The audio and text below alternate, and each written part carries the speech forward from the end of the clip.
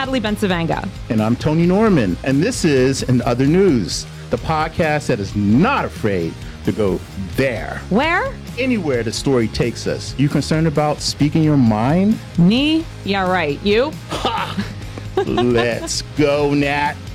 Hey, Tony. Welcome back. Hey, Natalie.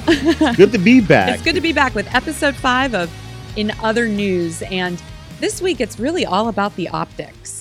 It certainly is. You know, we have a lot to talk about, so we're going to dig right in. We're heading back to East Palestine because as this story continues to unfold, it becomes very clear that there is a lot going on and there are a lot of things to discuss. And some of these things are not getting as much attention as they should. And that's where we come in.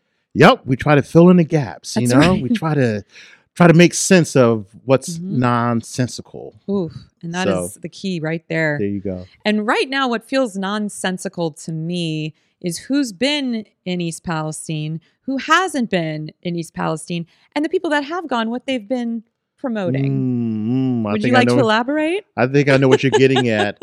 Well, a former president decided to parachute in to see the little people of East Palestine and he brought along some gifts. What did he bring? Well, instead of like throwing paper towels at them like he did in Puerto Rico. That was a classic. Yeah, he decided to bring Trump water. Wow, amazing. And it was even expired. So yes, the water had been discontinued since 2010. And he brought some expired pallets of beans, which was not on the list of items that they needed. Exactly. But he wanted to recreate, you know, the most famous scene from, Blazing Saddles. But, I will say this. He did show up. Yes, he did. And I think this has become a bigger issue for the Biden administration. While, of course, the EPA is involved in other federal officials, Biden and his administration hadn't yet been there. And today, as far as we know, in terms of this recording, which is on Thursday,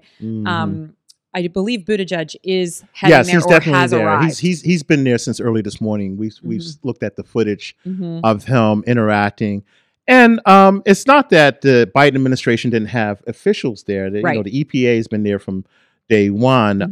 But high-ranking, visible members of the cabinet really were lacking until recently. The EPA, officials, their cabinet official has been there a better part of this week. But seeing Buttigieg was really important, the transportation secretary. And also because, let's face it, he is someone who might be a viable Democratic presidential candidate very, very soon. Well, I also do, along with the work that we do together, I also work as a media strategist. And when you're looking at that from a PR perspective, even bad publicity is still publicity. And even Trump going and behaving in the way that only Trump can, he was still there. And the reality is Biden or someone from the administration should have been there much sooner, just from a PR perspective, if for no other reason. And so I think it's really important that Buttigieg arrived, but I think it would be more important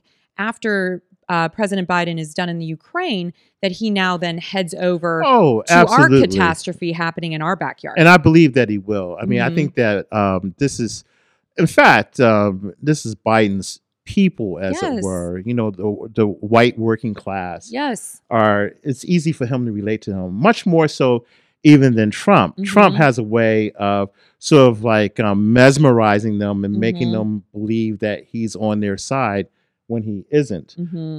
So this really is important that the president put in the, show his face there. Total agreement. No, and I totally agree with that, Tony. And, speaking of the EPA, there's been some conversation now that Norfolk Southern is going to be responsible for the cleanup and paying for the cleanup. But it concerns me, and I know we were talking about a little bit about this before the show started, and we're not in total agreement, which it does happen, people, because people have said, are you two ever going to disagree? And this could be the moment where who should be in charge of the who should be in charge of the cleanup? And while Norfolk definitely should be responsible for paying for it, I think that there should be a third party brought in, an independent party, to actually test the water and do the cleanup, because I just feel like Norfolk hasn't exactly been on the up and up throughout this process. But what are your thoughts? Natalie, you're right. I've been persuaded because I've actually, there goes our big debate. Hey, what can you say? Oh, we'll manufacture something. No, you're absolutely right. I mean, I think it would allay a lot of fears, a lot of conspiracies, because when you have a disaster of this scale, you need to have a third. You need someone who can fairly adjudicate. Yeah. In the midst of all of the smoke, and you can't have one of the parties to the disaster saying, "Hey, trust us." Mm-hmm. You really do need a third party. You need the government and you need an outside industry that knows what it's doing.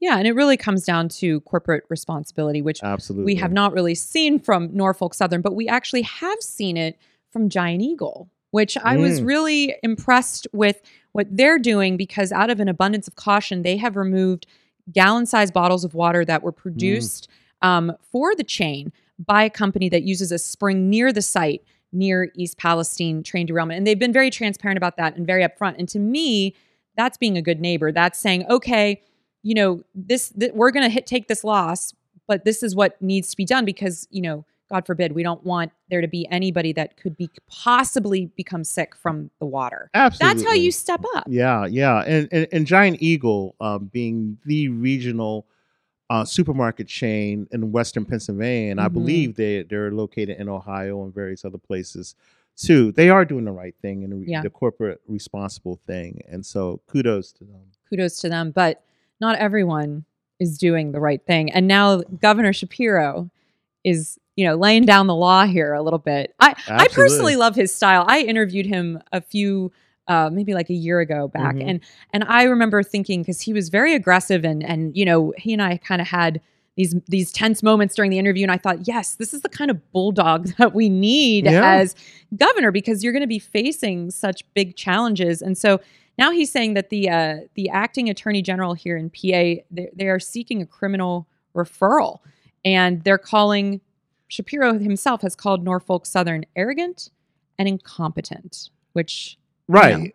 And they've certainly they've been arrogant in the past. I mean, you look at the lawsuits that have been lodged against them over the years. And then when you have a disaster of this scale, it has it is humbling them. It is. I mean, they're the president of Norfolk Southern has been here and been to Ohio and has been quizzed by the people in that community about what's been going on, and he realizes that he's going to be held accountable. His company's going to be held accountable. Here's hoping. And the reality is they're going to be saying that the reason that they're bringing charges is because there hasn't been a unified effort between services between Ohio and Pennsylvania. It's Norfolk's lack of cooperation, which involves our local emergency respondents. So that's the angle they're taking. They want something to stick, and they think that might be the thing that does it. And, we talk a lot about equity on this show. And to me, East Palestine is such a clear example of sort of that classism and that angle of a neighborhood that's really in the crosshairs of all of these isms and at the mercy of corporations, but there's a lot of other things that we discuss on this show, like racism and sexism, and also areas around religious freedom and what that means. And today's guest that's going to be coming and joining us in a little bit, Rabbi Ron Simons,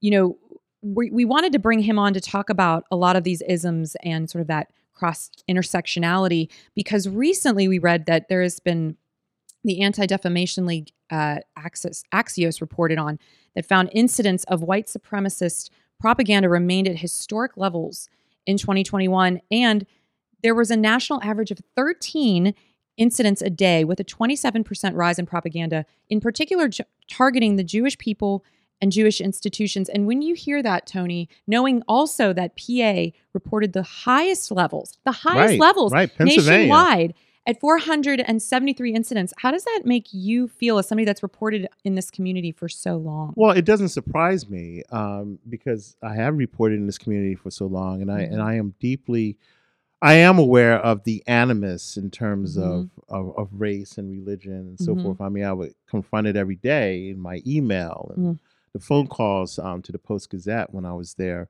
This is not surprising. It's still dispiriting. It's still a matter of, you have to pump up your morale just to walk through the community because there's such a high number of people who hate you by virtue of your faith, of your skin color, of just being a different person.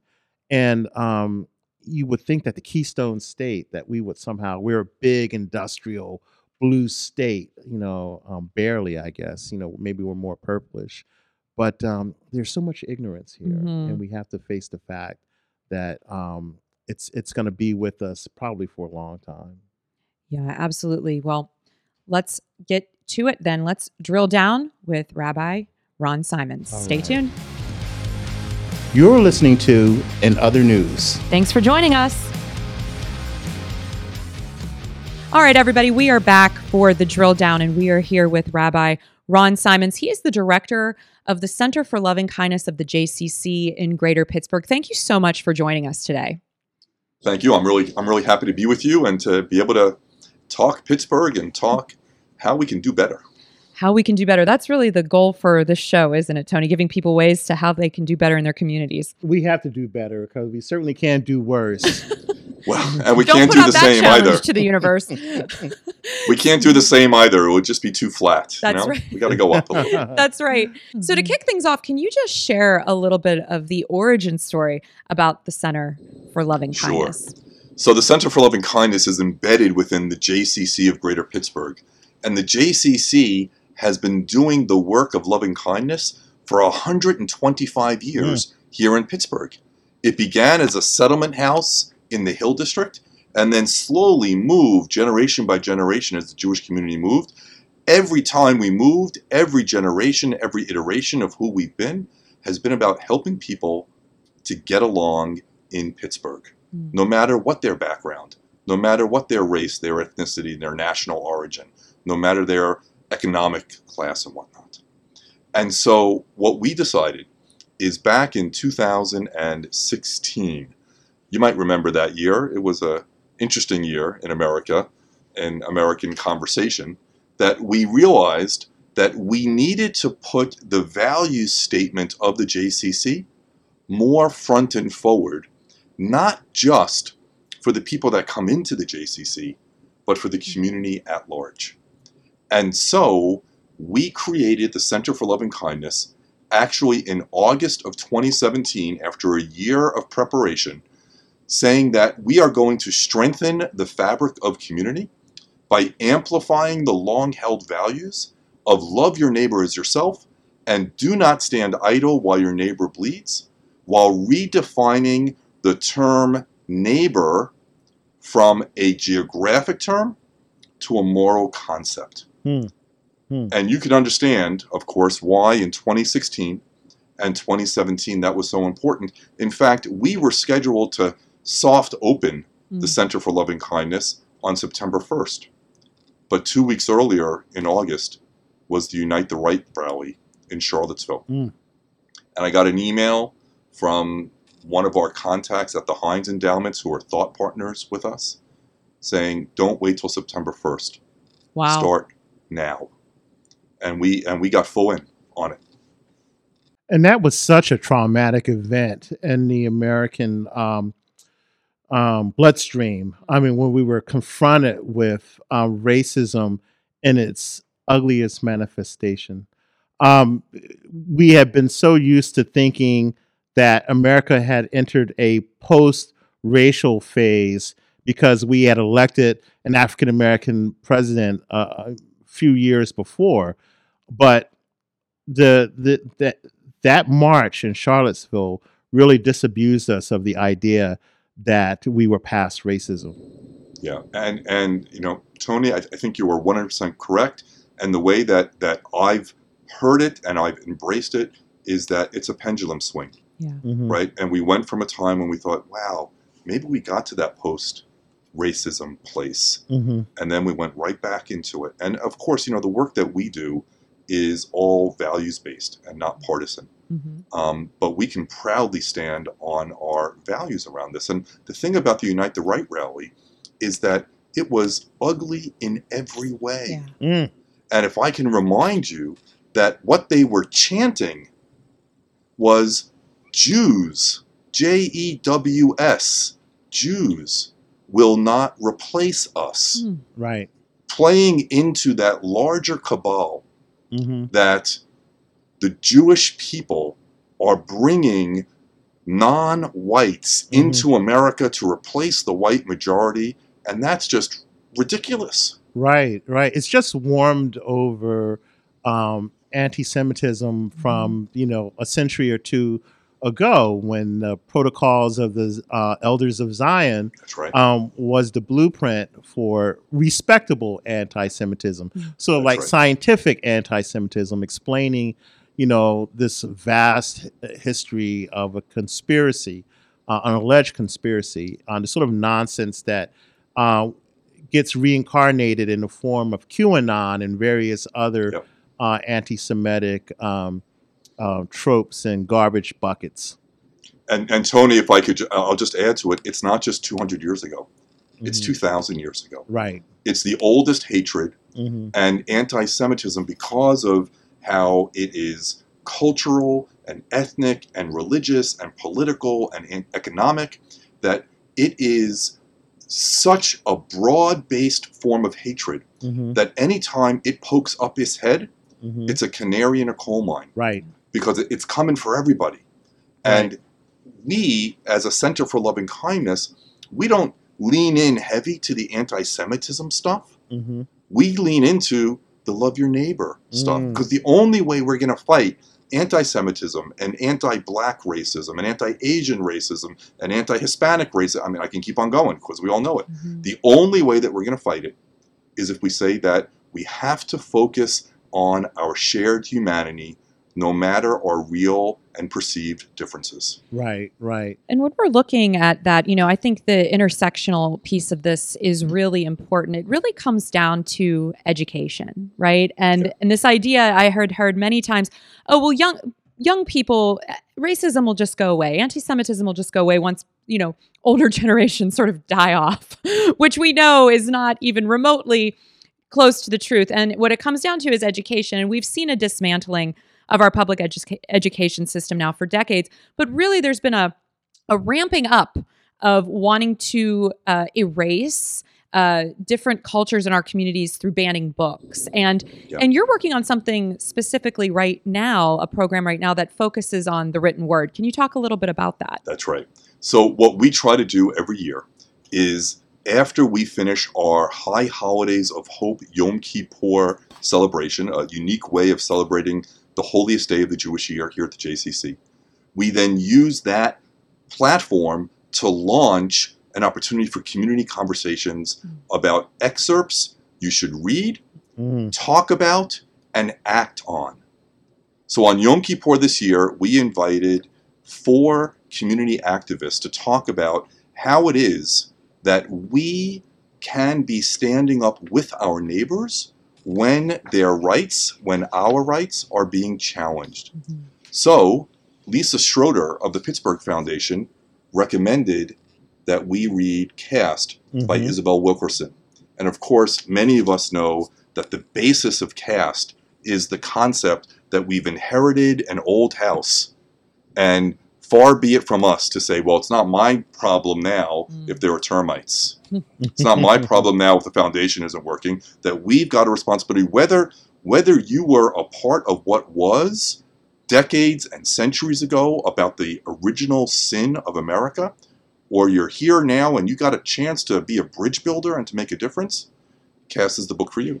Right. And what's wonderful about that book is that it shows the links between anti-Black racism, Jim Crow, and what the Nazis adopted. That's right. When they, implemented their anti-Semitic laws, and of course the Holocaust, which sprung out of roots that it had its roots in Jim Crow.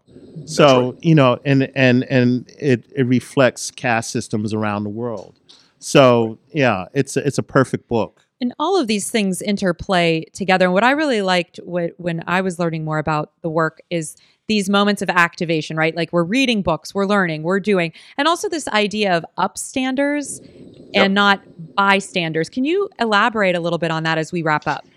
Absolutely. So we know that so many of us can just be innocent bystanders. Mm-hmm. Oh, look, what a shame that that's going on. Mm. But what if when something's going on, we were to say, I want to be an upstander. I want to stand up with my neighbors. Mm-hmm. And so if we have the possibility of doing that, whether it's because of a time of communal crisis like COVID and us helping community members who don't have computers that we've never met before to register at first to get their vaccines, or whether it has to do with the Asian community, the API community here in Squirrel Hill, saying, we're going to celebrate the Lunar New Year on Saturday because we're kind of a little bit skittish about going out after what happened in Los Angeles, in Atlanta.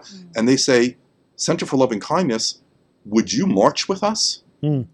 And we say, when a neighbor asks us to march with them, yes, of course we're going to do that. Right? Or if it's like our Afghanistan new neighbors who come to Pittsburgh and don't have the resources to even provide for themselves homemade food, so they would be eating macaroni and cheese. Can we come together, Jews, evangelicals, and Muslims, and can we learn how to cook Afghan cuisine and make 1,000 quarts of it? Wow. So that especially the single men who come to Pittsburgh from Afghanistan have the food of their hometown, their home country, so that they can be comforted with it. That's what it means to stand up with your neighbor when things are going hard. Well, we love that. And to me, that's really what the United States is about, is reaching across lines and taking the hand of the other and bringing them into the community. Thank you so much, Rabbi, for joining us for the Drill Down. And we hope that you'll join us again soon. There's so much more that we know we could talk with you about. I would love to come back. And again, thank you for bringing us to whatever's next in Pittsburgh, the good stuff. All right. Thank you, Thank you so much. And stay tuned for final thoughts. You're listening to In Other News. Thanks for tuning in. Thank you so much, the Rabbi, for chatting with us. I feel like now we've learned some more ways in which our community can work together and build bridges together. And unfortunately, there are a lot of people at the national level in particular with very big microphones who are trying to tear us apart, let's say, as a divorce. Right. There are a lot of, let's say, nitwits. It's another word. in the U.S. House. And Marjorie Taylor Greene is probably the queen nitwit. And as we all know, she has called for a national divorce. Not even a separation, but a national divorce in which the red states and the blue states would separate.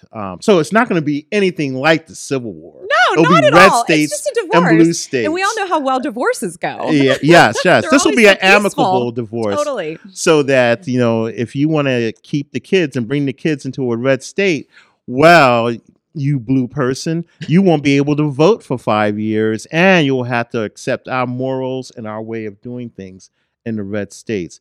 I don't see any problems with that at all. Do you? Not at all. Except for the Constitution. Except for the Constitution and her taking an oath to preserve and uphold the Constitution, which means creating that sense of unity. No, in all seriousness, as much as we want to joke about this, the reality is we saw how dangerous it was when we did not take Trump seriously back in the day. And look where that has led us. And so my concern is we've got to kind of nip these things in the bud, call it what it is, and talk about it very plainly that this is not acceptable, and this is not how you build community, and this is not how you strengthen a country. Other countries are watching us. Right. And right now, to me, this is a national security issue when you talk about things in this way, because it shows that we're kind of weak. Yeah, it certainly shows collective. that we're divided and that there are people who have very large platforms and microphones who are allowed to. I mean, this is a seditious idea. This is. It is. It's if you talk about treason, full stop. Yes. This is the very soul of treason, in which you want people to choose what side they're going to be on. That's right. Instead of looking at this country as imperfect but whole. Yeah. Here's someone who and she represents many millions and millions of people. This is the idea that America can never reconcile its differing political stances, that we have to be just one thing, and that is the antithesis of democracy. And the reality is this kind of rhetoric leads to real life consequences. And, one of our listeners who I've known since I was a kid, Lisa Riley, she sent me an email today and said, if you could mention this in the show. And this is what I love about this show, because we want the community to get activated and be involved with us. And there's actually going to be a local mass shooter training at the Holy Family Parish Emergency Preparedness Group. They're going to be holding this on a class on February 28th at 6:30 p.m. It's going to be live streamed to where I used to go to church and where I used to go to school in Oakmont, to the St. Irenaeus Church Hall. And a trooper from the PA State Police will be there as an instructor. And I got a little bit of a lump in my throat just even sharing this, although I think it's important information to let people in the community know about, because it's like, Absolutely. This is where this rhetoric, and this is where those pins, those AR-15 pins on people's lapels, this is where that leads. They think this is all fun and games. This is causing death and harm in our communities. And we need more things that are going to build us up. And Tony and I actually did a live show on Tuesday, this past Tuesday at Cafe Momentum, talking about uplifting and centering the most vulnerable kids that have been touched by the judicial system here in Pittsburgh can now work with Cafe Momentum and learn all the skills that you need to enter the culinary world. We had a fabulous time. It was a private dinner, and we did a live show that you can check out on our Instagram and on Next Pittsburgh's Instagram if you want to watch the recap. No wonder we're so exhausted. We are. But, that's a good way to wrap it up. Tony and I are tired. So we're going to say until next time, take care of yourselves and each other.